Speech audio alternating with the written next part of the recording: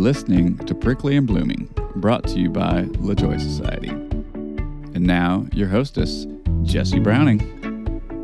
All right.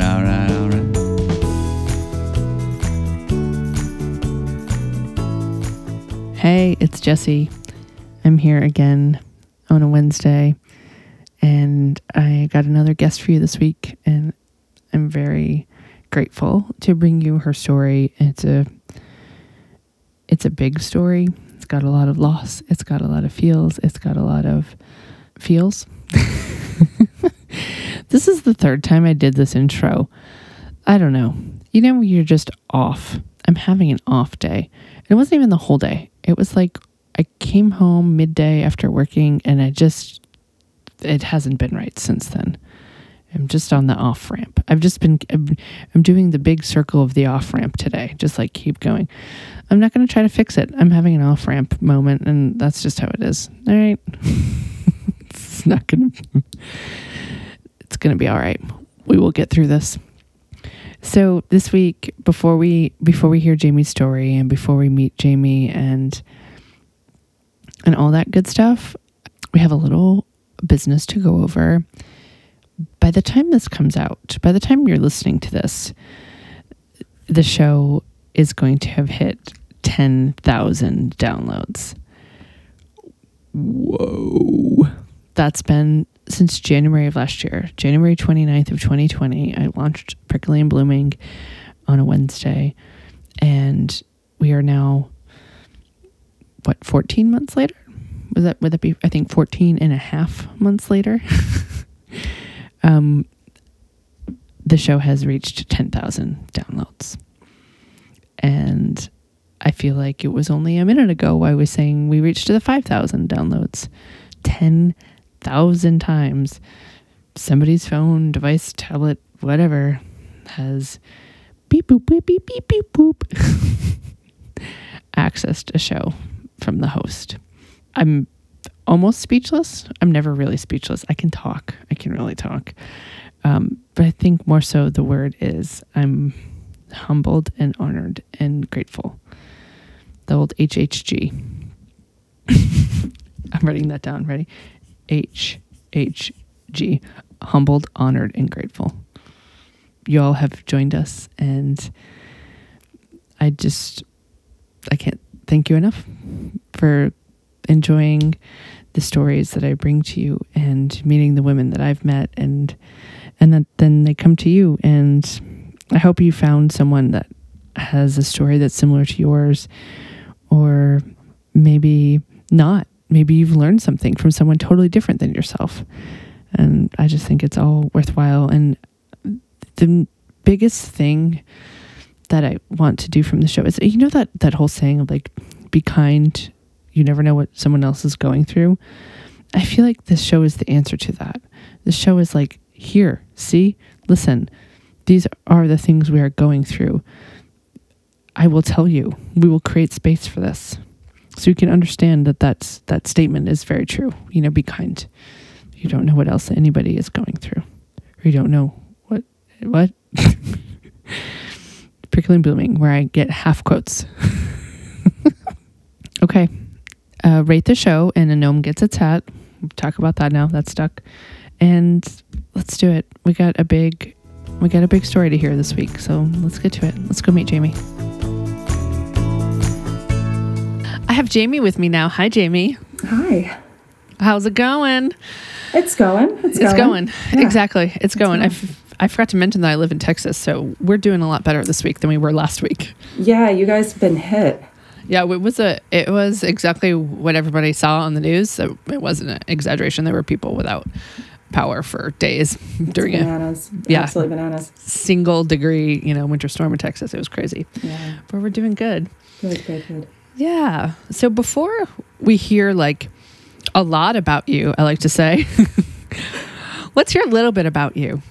Okay. Well, yeah. I always emphasize that I'm a native New Yorker because that's going to explain my use of language in a little bit. I'm now in California. I've been out here since 2015. And I am currently a grief coach, and we will get to that. I'm sure we will. So as we start the show every week, with the moment that things changed for us. This wasn't the plan. Mm-hmm. This can't be my life. So I know you got one. So let's just go for it. Yeah, the moment where it just kneecapped me of this can't be my life is finding my dog dead. Mm-hmm. It was on the heels of 6 months of just brutal loss. That was the thunderbolt moment. Yeah. Did the dog die naturally, or was no? He was a hit and run, killed by a car. Oh, and so was he young? Yeah, he was 4 years old. I don't have any children. It had been just me and my husband and my dog, and we called ourselves the Pack. And we would. He was a little scruffy little dachshund terrier mix. He was absolutely ridiculous. He was so cute. Yes, he sounds. One time I was walking him when we lived in Long Beach, California, and this huge thugged out dude walked by and just said, "Yo, it's my boy Tramp, son." He looked like Tramp from Lady and the Tramp. He was just a ridiculous looking dog. It was so cute. Oh, that's adorable. His name was Klaus. And yeah, we used to pick up Klaus and just say, like, are there any three beings that delight in each other as much as we three? Because we just it was the Pack. It was a triangle, the strongest shape, right? Yeah, just to kind of back up on why. Yeah, I was about to say let's roll the tape back. Rewind it back. So we moved out to California in 2015. Okay. And we adopted Klaus probably about 2 weeks after we had moved out. We moved from New York. We moved out for my husband's job. We were both in food and wine. He was a chef by his entire career, but he had gotten into food sales. Okay. So that's why we're moving out here. And I had actually found Klaus online before we even moved out, and I had been stalking him because he was so cute, and he was a puppy, and I thought, how is he not adopted? So by the time we moved out, he's still available. So we scooped him up about 2 weeks after we moved out. We were in Long Beach for about a year, bounced around. Finally, let's fast forward a little bit. We landed in the Bay Area in 2017. Okay. And that was for work for me. I was hired to manage a team of online wine experts. Oh, very cool. Yeah, it's a pretty cool gig. I'd always wanted to live in San Francisco. Bill, my husband, wasn't quite as sold, but he was willing to give it a go. But while we were there, Bill decided, he was 20 years older than me, so he knew he was looking to retire, and we were trying to figure out, okay, what comes next for us? Both love food and wine, and we thought, let's look somewhere that we buy a place and really dig into the wine scene there. So we bought a place up in Lake County, which is the county north of Napa. Okay. It's more affordable than Napa, obviously, because just about anything on earth is. And yeah, right. That is pretty, yeah. There's also a really interesting up-and-coming wine scene there. So we're really excited about it. And we bought the house. We finalized the deal on July 1st, 2018. Okay.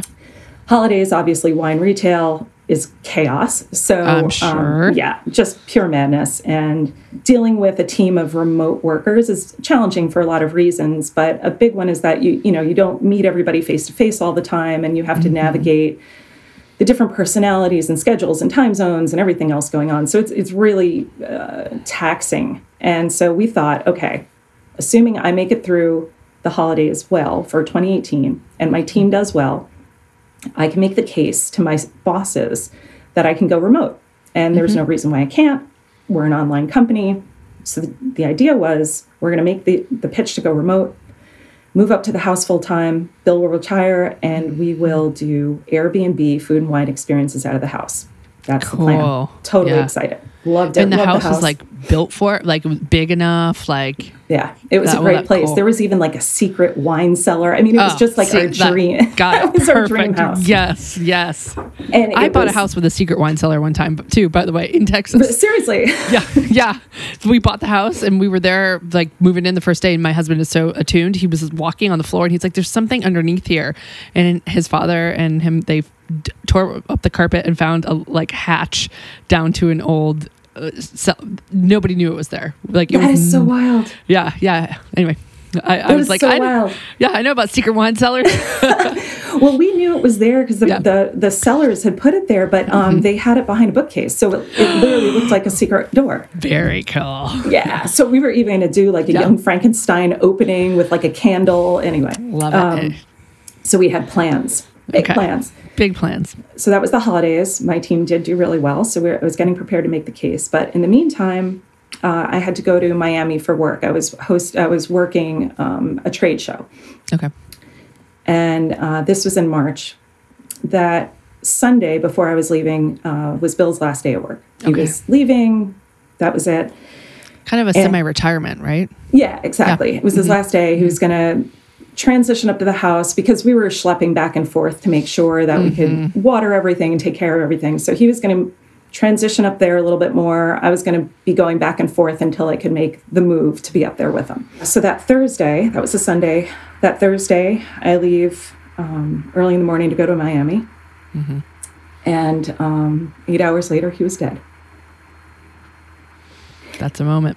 That's a moment. He was up at the house and was watching Klaus play in the yard and fell over, and that was it. Wow. We had somebody living at the house because there was a freestanding cottage. Okay. So one of Bill's friends was living there and maintaining it when we weren't.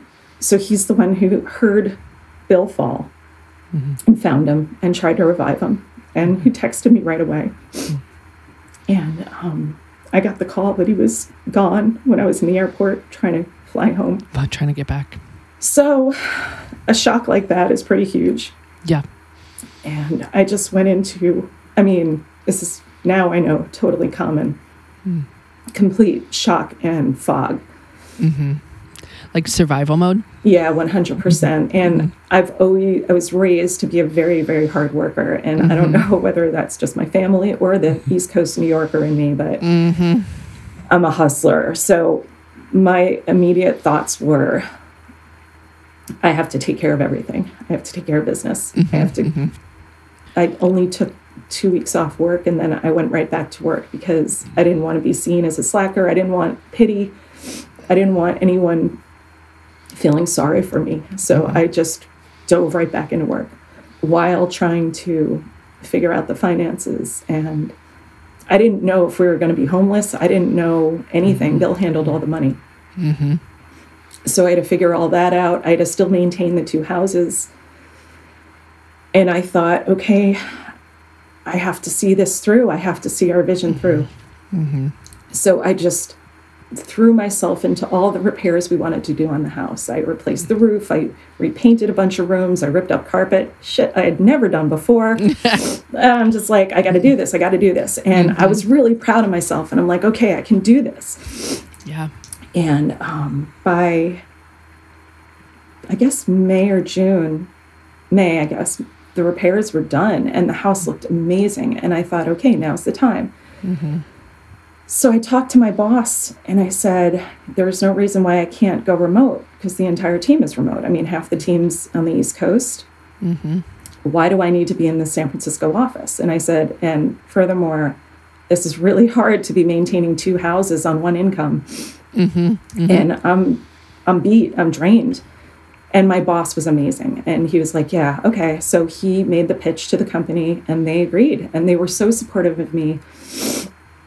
And so I moved up on July 28th. A friend of mine helped. Yeah, we made the move up. Yeah, and it was brutal. I'm packing up all of Bill's stuff. He's not there for it. And I'm making plans to continue living our life, but without him, just me and Klaus. And I mean, to the point, it was so, I realize it now, it was so crazy, but he had been in talks at a community college up there to teach culinary. Okay. So I decide I'm going to do the same thing. I don't teach culinary, but I reach out to them and I'm like, hey, you know, I know you're in talks with my husband. I'm sure you heard what happened, but I can teach wine. They're like, okay, weird, but cool. So I'm like, just like thinking, I'm going to pick up everything he dropped, you know, everything he left off with, I'm going to do. I mean, I think about it now and it was just craziness. So we move up July 28th. August, I was going to go down to the Central Coast to over Labor Day weekend to see some friends. And I got a really bad feeling.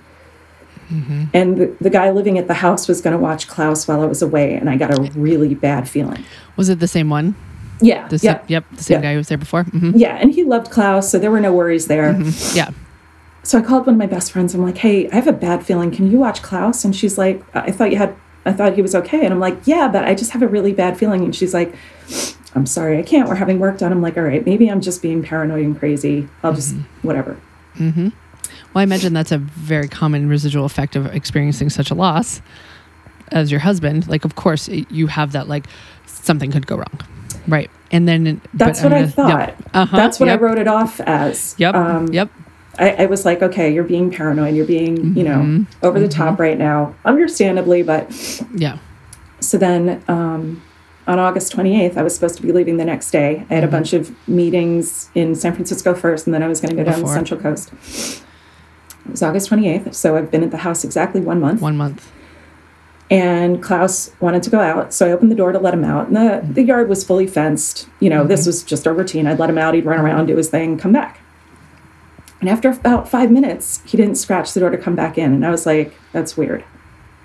And I go out in the yard, and it's really quiet. And I'd always hear him scratching around somewhere. Rustling, doing something. Mm-hmm. Something. It was a big yard and like a lot of gardens and undergrowth, so you could always hear him somewhere.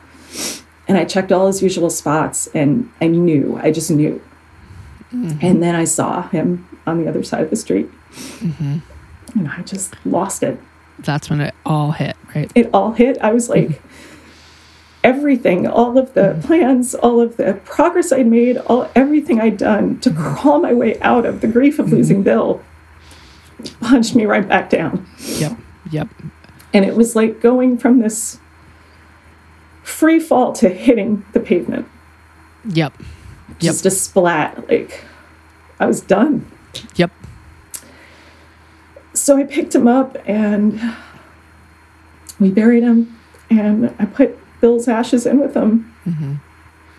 And I left. And that was it. And I knew I could never spend another night in that house. Yep. Mm-hmm. I put it on the market the next day. Mm-hmm. And that was it. And it forced me to rethink everything. Like, everything I thought my life would be was gone. Yeah. Mm-hmm. The rest of the triangle. Everything. Mm-hmm. So, yeah, that's where I was. And I spent the next month just completely lost. Like, I don't remember it, to be honest. Just driving around. Did you stay with anybody, or did you find somewhere to be? Yeah, I stayed down with a friend in the Central Coast, but only here and there. The house was far from everything. It's a pretty rural area. So I was staying in different hotels and Airbnbs around Sonoma and Santa Rosa so that I could pack up again and figure out what to do from there. So I was just drifting, and I would like literally come to while I was driving, not remember where I was going. I'd be in mid-conversation, forget what I was talking about. I was just done. So that was the moment, the biggest moment. And I took leave from work at that point. Okay. Yeah. Did for you 4 months. Okay. Yeah. Through the end of the year, I was, and that was their offer, which again, they were very generous, but I was like, I can't pretend to go back to normal. There's nothing resembles what my life was. Right. I love that what you just said. I just can't pretend to go back to normal, because that period of time between losing your husband and then Klaus, that was what you were doing. You were trying to maintain normalcy. And I think you obviously, because now you're a grief coach, so we'll get to that. Like, I assume this is a very common phenomenon that people try to do the same and repeat the same, and it's a huge coping mechanism, I imagine, to feel some sort of safety in our routines and our stuff, to try to keep everything like it was, because there was such a huge loss. Yeah. I think you're absolutely right. It's a major, and it's interesting the way the brain works. That fog initially is to protect you from the pain. Yes. Yep. And it's only when you can actually start to deal with the pain that the fog begins to let up. And I think that routine and structure really does kind of help us keep like, okay, all right, ease out of this if you have to. Right. Yeah. But yeah, it's a way that we just survive. The survival mode. Yeah. During that time, I hope that, you had people in your orbit. You weren't alone in this at that point. Like, it sounds like you kind of did the like bootstrap after Bill's law. Like you were like, I got this, you know? And then when you finally splat on the ground, did you have a support system? I did. And that's why, part of why I went down Central Coast. But the other twist to this is that since we had moved so much when we moved out here, we didn't really have a circle of friends or anything. Were they all back on the East Coast? Pretty much. I have a group of female friends that are amazing, but they're all back in New York. You know, we have some friends out here, and our landlord in Oakland ended up being a close friend of ours. Okay. And he was an amazing support. He and his partner were just incredible. But yeah, it was a lot of solo work. The support was mostly long distance. Okay. Did you start seeing a therapist or anything? This is why I became a grief coach. So my insurance at the time was horrifying. And I won't say what company it is, though I really want to put them on full blast. Their idea of grief coaching was, grief counseling rather, was a half an hour every other week. And the first time I went, the doctor literally had a checklist that she went down. And I wanted to say to her, you guys are just preventing a lawsuit right now, right? Like, please tell me you didn't go to college for this. Please tell me you don't have a degree for this. Right. Like, please tell me this is not your best work self right now. Right. Yeah. I was like, wow, this is really wretched. So, and then I found one who, because like after you've been widowed, and I'm sure the experience is regardless of the circumstance, but this was such a shock because we weren't expecting it. I was, young. I was only 44. It just like blindsided me. So you feel like you're crazy more often than not. Like you leave the burners on the stove on, like you just do crazy things like because you can't. Yeah. So I found a counselor in the Bay Area, and she called me. I'd left a message for her. She called me and she asked me if she could reschedule our session. And I was like, but we didn't make a session yet. And she goes, yes, we did. And I was like, what? Am I really losing my mind? Like, I was like, can you tell me when it is? She's like, yeah, it's on blah, blah, blah. I was like, I never would have scheduled that. I work at that time. So we made a different session. Okay. I go to see her. She was okay. And she said to me, I need to apologize to you. I had another new client named Jamie call. And I was like, woman, you made me think I was losing my damn mind. Like, right. Get your widow straight because this ain't cool. Right. So that was my experience with grief counseling. So I was like, so those were the two. Okay. Did you ever get anything? Anyway, never mind. I won't. We'll just continue with the story. So it was like I went to her a couple times and she was fine. But when the brief time I was at the house, there's a volcano up there. It's kind of cool, actually. So I didn't know that. Yeah, Mount Konocti. It's actually an active volcano. But there were a lot of peaks there, and I found so much solace in hiking up the peaks. And it was like literally pulling myself up out of the grief. So a lot of physical exercise. I really got into yoga again. That's what really got me through. And then once I did kind of land back into life, I worked with a life coach mostly because I knew that I wanted to transition out of my job, simply because it really didn't seem, as much as the company, they were lovely and wonderful and just so gracious with me. Honestly, it's just wine. Like, you know, like arguing with strangers online about discounts. It lost its luster. I got nothing, guys. I could care less. Right. Let me guess that when something like that happened, your priorities were just like, why? This is meaningless, right? Yeah. I mean, like if somebody is, you know, giving me grief over $10, I wanted to just hand them a $10 bill, be like, you know what, take it. Don't care. Fuck. Here's 20. I don't care. Like I got bigger fish to fry right now, lady. Right? Yeah. 100%. So I was really at the stage of, okay, well, what comes next? I got to figure something out. And so I found a place on the Central Coast, and the only reason was we had lived here briefly, and I felt like I had more of a support group here, support network. And I landed in a very small seaside town because I call it my soft landing. I just needed somewhere really soft to be for a while. Right. Yes. Yeah. Something welcoming and maybe charming. Yes. Just ease. Yeah. I traveled a load, and travel's a thing with me because especially when I'm feeling so lost, because it forces my attention. It forces me out of myself. It forces me to focus on communicating in other languages. It's a really grounding point to me. And it also, bizarrely, as huge as the loss is, it puts it all in context of, I'm just a tiny drop in this world. Yep. Yeah. Everybody around me, all these, nameless people have experienced something awful. Yep. So I traveled a load and then finally landed back in California March 7th, 2020. And we all know what happened right around that time. I clearly remember thinking, okay, I'm ready to go back into life. And then it all shut down. World shut down. But that was then the segue into coaching. Okay. So it was bizarre because it ended up being this weird gift of, well, now you have the time, just really focus on that. To reinvent. So did you ever go back to work after you took 4 months off? You went back for a little bit and then started to transition out, basically?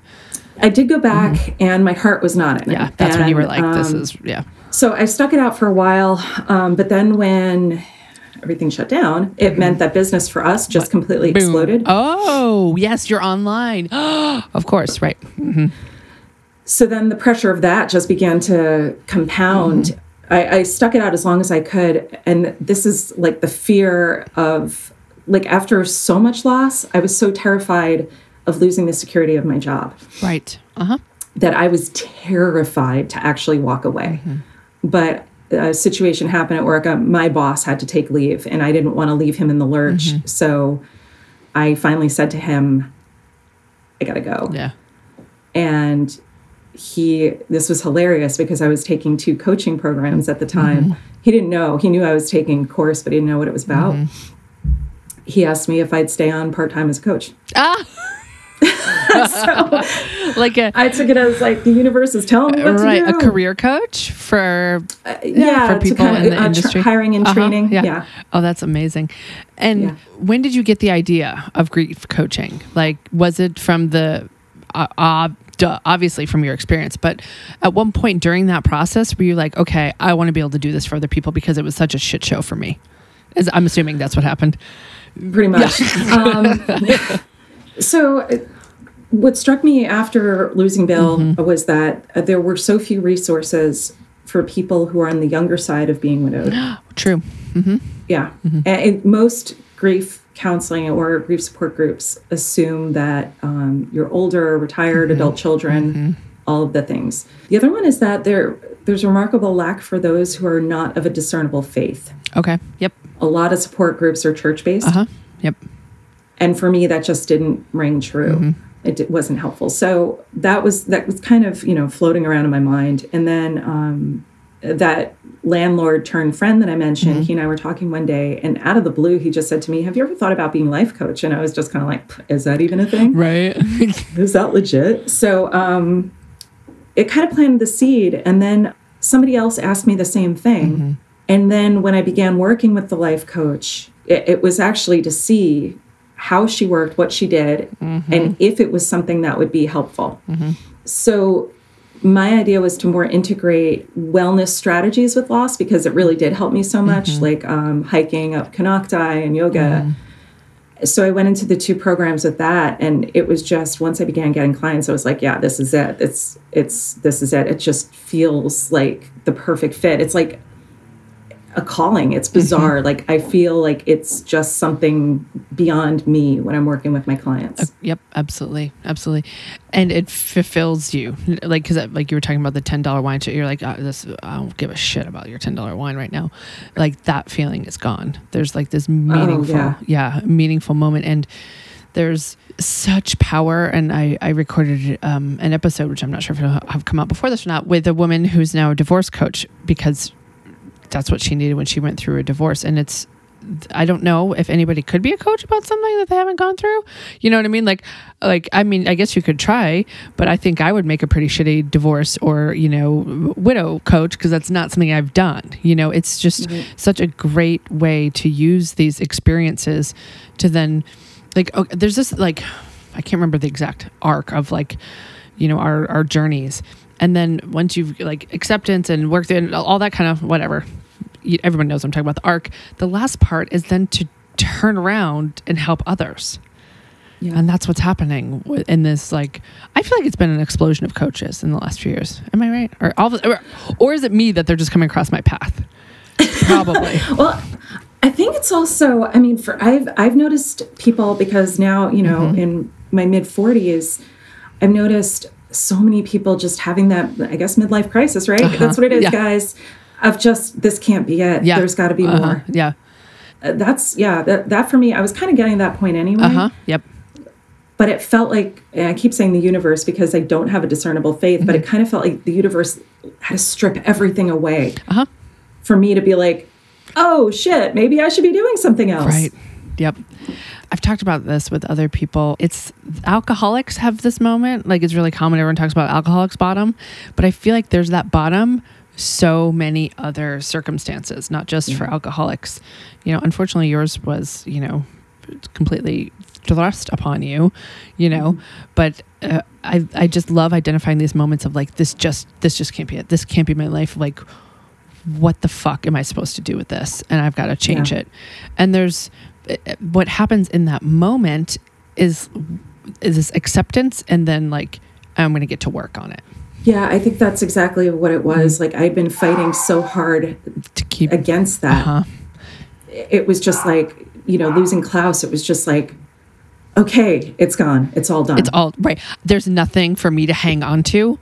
There's no more. There's no more just little like one piece of string of the normalcy. It's gone. It's gone. And obviously I've played this over so many times in my mind, but I still can't figure out how he got out.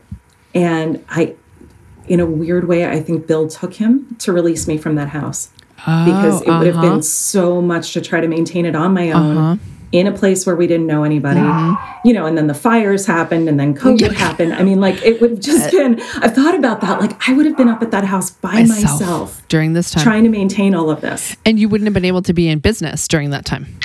Nope. So even if I had been able to set up Airbnb experiences, not that I'm the culinary piece of it, that's him. Yeah. You would have been fucked.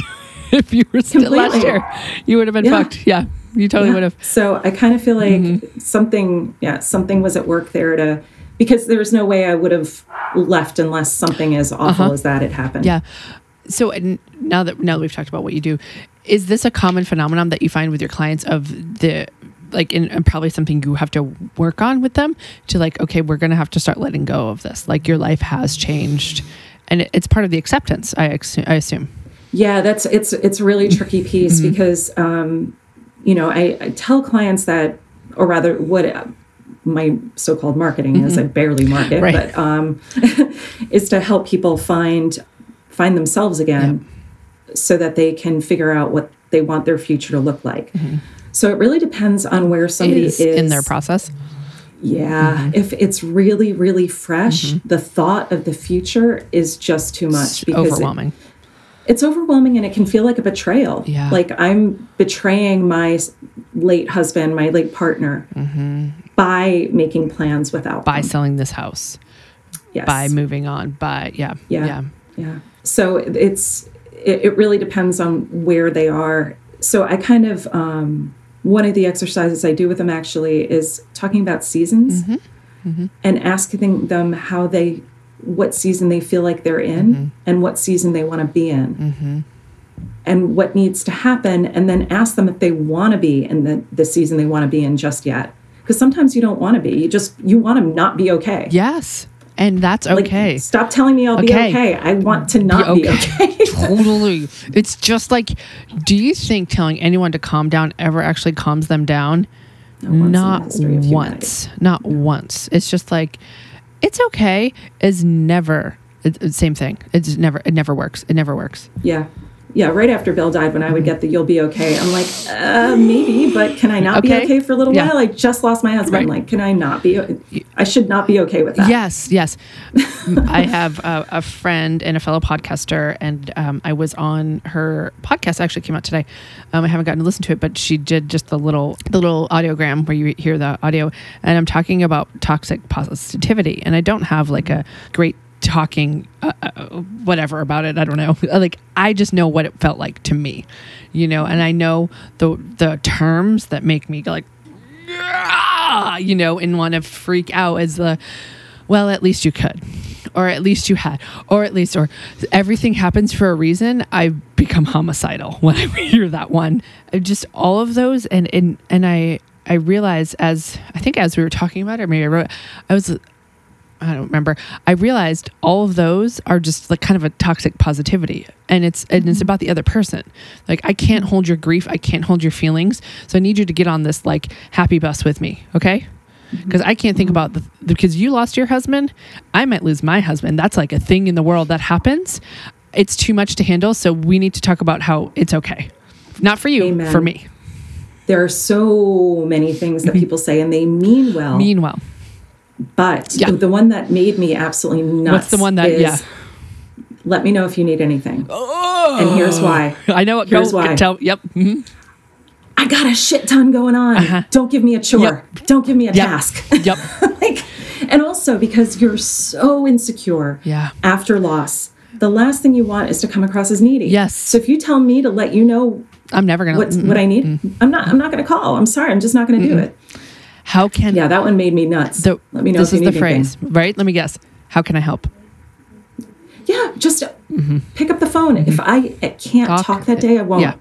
Yeah. That's it. Yeah. Text me. If I can't reply, I won't. Just show up.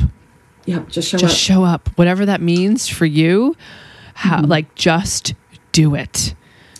And just ask. Yes. Don't assume you know anything. Don't assume you know the griever's faith. Yep. Because even if the person has been very devout to something, grief will shake you. Yes. What a good point. Talk a little more about that for a sec. Yeah. Yeah. Well, so this is an interesting kind of piece to all this, was that my husband was a widower when I met him. Oh. He was born again at some point. So he was very devout. And losing his wife shook him. And it made him question his faith. So while I have not been a believer, that was a really interesting thing to consider, because even if I was, losing Bill, to hear like he's with God now might not be the best thing to say to me. Right. So ask somebody. Ask, like, how are you feeling about this? You know, what do you think happened? Where do you think he is? Just ask. Yeah. Don't assume you know anything. Yeah. That's such a great way to approach it. Because that's how you make sure that it is about the person, not you. Right. Because in these moments, it happens so often. What's funny is it happens on the other end, as when life begins as a mother. There's very similar experience. I'm noticing. Anyway, your people are there for you in the beginning, and then all of a sudden everybody leaves, and nobody, everybody comes with food, and then they're gone, and then you're left and overwhelmed, and you don't know what you're doing, and anyway, you're hanging on to like strings of normalcy, and it's all different now, and so there's a lot of similarities, but and a lot of people, oh man, do people project onto your experience from their experience as being a mother? There's a lot of similarities, but I think that just maintaining like the North Star of like, this is about that person. This isn't about me. What is like seeing them and what they need, not what you want them to want or want them to need. Like really see them for who they are and what they need.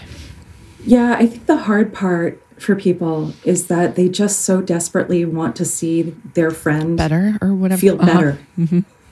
So they just want so desperately, and I get it, they just want to do anything they can to make you feel better, not understanding that grief is a normal part of life. Yes. And working through it is what will make you better. But it's always going to be with you. You're never going to be the same. Yes. There's no, tell me if you, I'm sure, like what's your process and how you explain it to people. This is not like a beginning and an end. It doesn't start with acceptance and end or whatever. Like for a long time, I guess we were messaged that it was like a start and stop, like a game of life or something. The grief process keeps going. Yeah. Like you keep. Yeah. So I think it's one of those weird things that the 5 stages of grief. There we go. Yes. By Elizabeth Kubler-Ross. Yeah. She, That was never meant for the survivors, by the way. She developed that for people, terminal patients, Okay. when they hear their diagnosis. Okay. So it wasn't for the people who've lost someone. It was for those accepting their own loss. But it's been kind of blanket applied to everybody. And then it's been blanket, it's not like that. It's supposed to be like steps. People are supposed to, it's like an alcoholic working the steps of like, oh, now I'm moving on to this step. Yeah. Right. And it's not like that at all. Yeah. And like some people like myself, I wasn't angry. I didn't have anger. Okay. So I'm not in denial about that part. I just wasn't angry. I was sad as hell. I was, in a tailspin, but I didn't have the anger. So yeah, grief, I always really like to do visualizations because I feel like other people can kind of connect to them. But I feel like in the initial stages, it's just this big black cloud that envelops you. And little by little, for me, it moves inside. Okay. And it's just always part of who I am. It becomes part of your DNA. And, as you saw when I was telling you what happened, like, it doesn't make it easier, but the pain isn't as sharp and as overwhelming as it initially is. There will never be a day where I don't miss Bill and Klaus like air. Yep. It's just the way it is. Yep. But I have a boyfriend now. It doesn't mean I love him less. It doesn't mean that I loved Bill less. And I think this is another thing people are really uncomfortable about.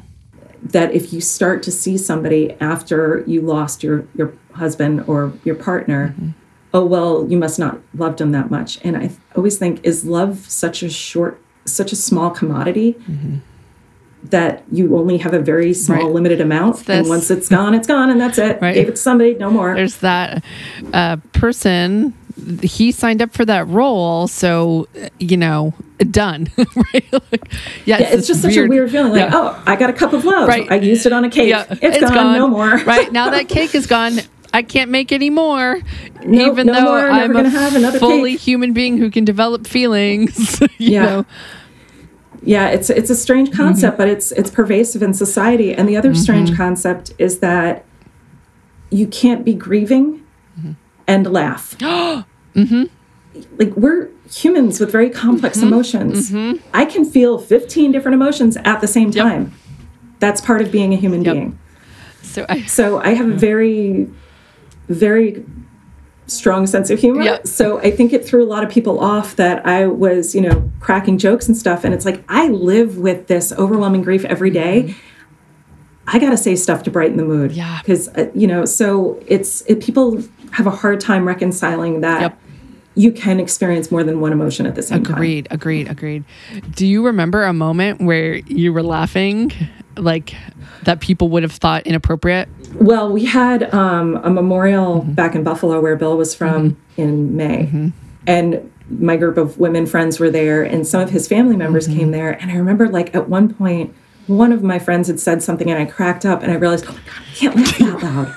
I can't laugh that loud. Like, I'm a terrible person if I laugh that loud. And then another moment, we had a mutual friend, and we call her Junior because she's younger than me, but we're very, very similar. Junior had a nasty hospital experience the October after Bill died, and she almost died. And she called me and she said, and I hate her for this, but it's so hilarious. She's like, I'm laying there thinking I'm dying, and I thought, God damn it, Bill, if I see you right now, I'm never going to forgive you. And I cracked up because I was like, yeah, you better not see him before I do, because that's just fucked up. Pissed. Yeah. Yeah, I'll be so mad. Yeah. If you die and see him before I do, I'm going to come and kill you, and then you'll see. You will, and then, damn it, a self-fulfilling prophecy. So stuff like that, it's like, oh, should I be laughing at that? Okay, probably not. Yeah. Now, I want to talk about, what this is. This is a common theme that happens with the women. It's mostly women that I talk to. I think my husband's the only guy I've talked to on the show. Is this moment, in their life has changed their personal life, and it's also changed their professional life. And so we've talked a little bit about how you're a grief coach, and you've talked about how when you take somebody in, they're in different stages or whatever. But like, talk to me about what you do now. How this has affected your professional life. So I still am with the wine company part-time, but I've really limited it to very, very part-time. And, I mean, it's changed everything. work with my clients, but I also wrote a book about it. I feel like it's so much more free now. I'm so much more free. And again, I feel like it's one of those things where when you lose everything, you realize that a lot of those constraints were self-imposed. They were all psychological. Do you remember the movie Fight Club? I've never actually seen it. Well, there's the main character. He says at one point, he says, "It's only after you lost everything that you're free to do anything." It's true. It's true. I mean, what is it, Bobby McGee? Freedom is just another word for nothing left to lose. Yeah. Very good. That was. Yeah, I love that song. Yeah. It's true though. Like when you lose everything, you realize, what was I so scared of? Yeah. I'm free. I always was. I just didn't realize it. So yeah, it changed everything. And I write a lot. I work with my clients. I've recently developed 2 partnerships, which I'm so excited about, because one is with a group of women travelers, wonderful. And I'll be hosting a monthly grief support circle with them, which to me is just like perfection. Like I love to travel. So right away, I'm helping other women who have experienced profound loss, who are also travelers, just kind of work through their stuff and understand what's going on with it all. And another company called Solace, where I love the concept. They send gifts to people who are grieving, so you can be there when you can't be there. Okay. Yep. And I love that idea, because it's just showing up even when you're 3,000 miles away. Yep. Figure out. So I just love this whole new world of discovering pretty much a world of empathy that I never knew existed before. I love it. So you're working on like content with them of like what products to send to people or no, we're still in the early stages of this, but we're going to offer bundles where people coming to their site can add on, because one of my courses that I offer is a one-off session of how to help a grieving person. Great. Yep. Because it's so necessary. So they're going to offer that in tandem with their gifts. Like if you want to send this and you want to take this for yourself. Okay, good. I'm glad that's a great idea. It's really great. And similarly on my site, I'll offer a link to their products. Yeah. Because I love what they do. I love their concept. That is a great idea. Is there anything we missed? Is there anything you want to share? You want to make sure that people hear, from you and your story? Just listen. Just when you lose everything, just stop fighting against it and just open up your ears and listen. It'll come clear of where you should be going. Yep. That's the best way to love yourself. Yeah. I've been wanting to share this for a long time. This is a perfect moment. The words silent and listen have the same letters. It's true. Yeah. Got to get quiet to listen. So if you're ready, I'm ready to let's do some fun questions. I'm ready for fun. Just ridiculous. What was your first car?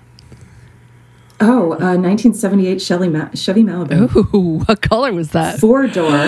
It was like a big it was like the Queen Mary, this thing. Like a boat. It got like 15 miles per gallon. It was hilarious. Yeah. Oh my God, I love it. I'd have to like gas up anytime I was going anywhere.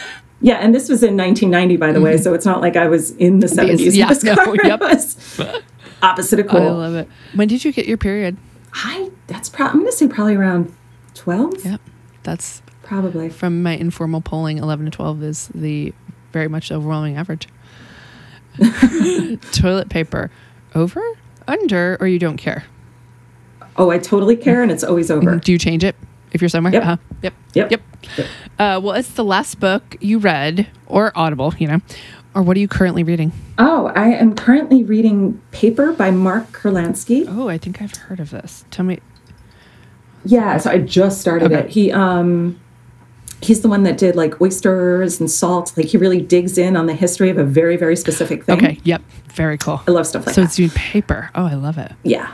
But the one before that, I actually read for the Wonderful Book Club, which I think is going to be mid-March, and it's called The Italian Party by Christina Lynch. Oh, very cool. Yeah, it was really good. I'm not really a novel person, but this one I really blasted through in a couple days because I loved it. Good job. I'm not really a novel person either. Cilantro, yes or no? 100%. Cool. All the spice. Yep. When you go to your local coffee shop or Starbucks, whatever, And you order a latte, cappuccino. You're having a fancy coffee day. What milk do you order? Whole milk. Oh, very good. Oh, I go hardcore. Classic. Can you drive a standard transmission? Yep. Family of origin, obviously. Where are you in the birth order? Youngest. Out of how many? Weirdly, though, youngest and sort of only. Okay, tell us. My brother is 3 years older than me, but we grew up in different houses. Okay. All right. So he grew up with my dad, I grew up with my mom. So we were weirdly a party of 2, but kind of onlys at the same time. Got it. Divorce and each took one? Yeah. Yep. Yeah, it was strange. Yep. It was strange. They did that back then. I never thought it was strange, but now as an adult, people are like, that's so weird. I'm like, is that? Yeah, okay, yeah, I guess it's weird. Yeah, I don't think they would do that. No, I don't think they do that these days. What was your kindergarten teacher's name? Mrs. McGurno. Mrs. McGurno. And I always remember she wore, this was 1979, she wore like those polyester checker slacks that she would always have to pull up just a little bit before she sat down. Yes. I love it. What's your middle name? Elizabeth. Oh, I like that. Jamie Elizabeth. Cool. I usually go by my full name. Oh, really? Jamie Elizabeth? Yeah, because Jamie's androgynous. Yep. Yeah. Very cool. Well, that's all my 10 questions. So where can people find you? My website for coaching is widowwellnesscoaching.com. Very cool. Instagram is the same, at Widow Wellness Coaching, and Facebook is the same. So pretty straightforward. Cool. All right. And this is a perfect moment for me to remind everyone that I am also on Instagram and website, and it's the same. It's LaJoySociety.com, and the Instagram is also LaJoy Society. Go ahead and rate the show while you got your phone out and you're listening. Go ahead and pick it up and just like hit the stars, write something. If you're feeling poetic, go, write a poem. I don't know, but just go ahead and do it. It helps me find new listeners for the show. And the only way to do that is in the listening apps, if you will. And how you do that is you rate and review the show. So thanks y'all for doing that. You do it. It slowly happens. Like every week there's like, there's a new one, Thank you so much for your time, Jamie, and for sharing your story with us. Thank you so much. I really appreciate it. All right, everyone. We'll meet here again next week. Everything up to this point has led me here, and there's nowhere I'd rather be than to be here. All the things that made no sense, that felt so wrong and out of place, now seem to fit perfectly to tell a story that was meant to be. I can finally say I feel at home. I can finally say I'd love to stay.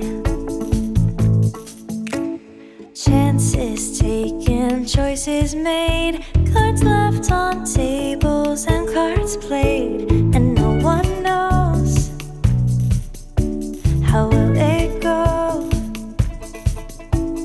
Questions burning in the mind, answers may not be there to find, and no one knows how should it be. So paint the pictures that you wanna see. I can finally say I feel at home. I can finally say I'd love to stay. Everything's been leading up to this moment. I know in my heart that I am home.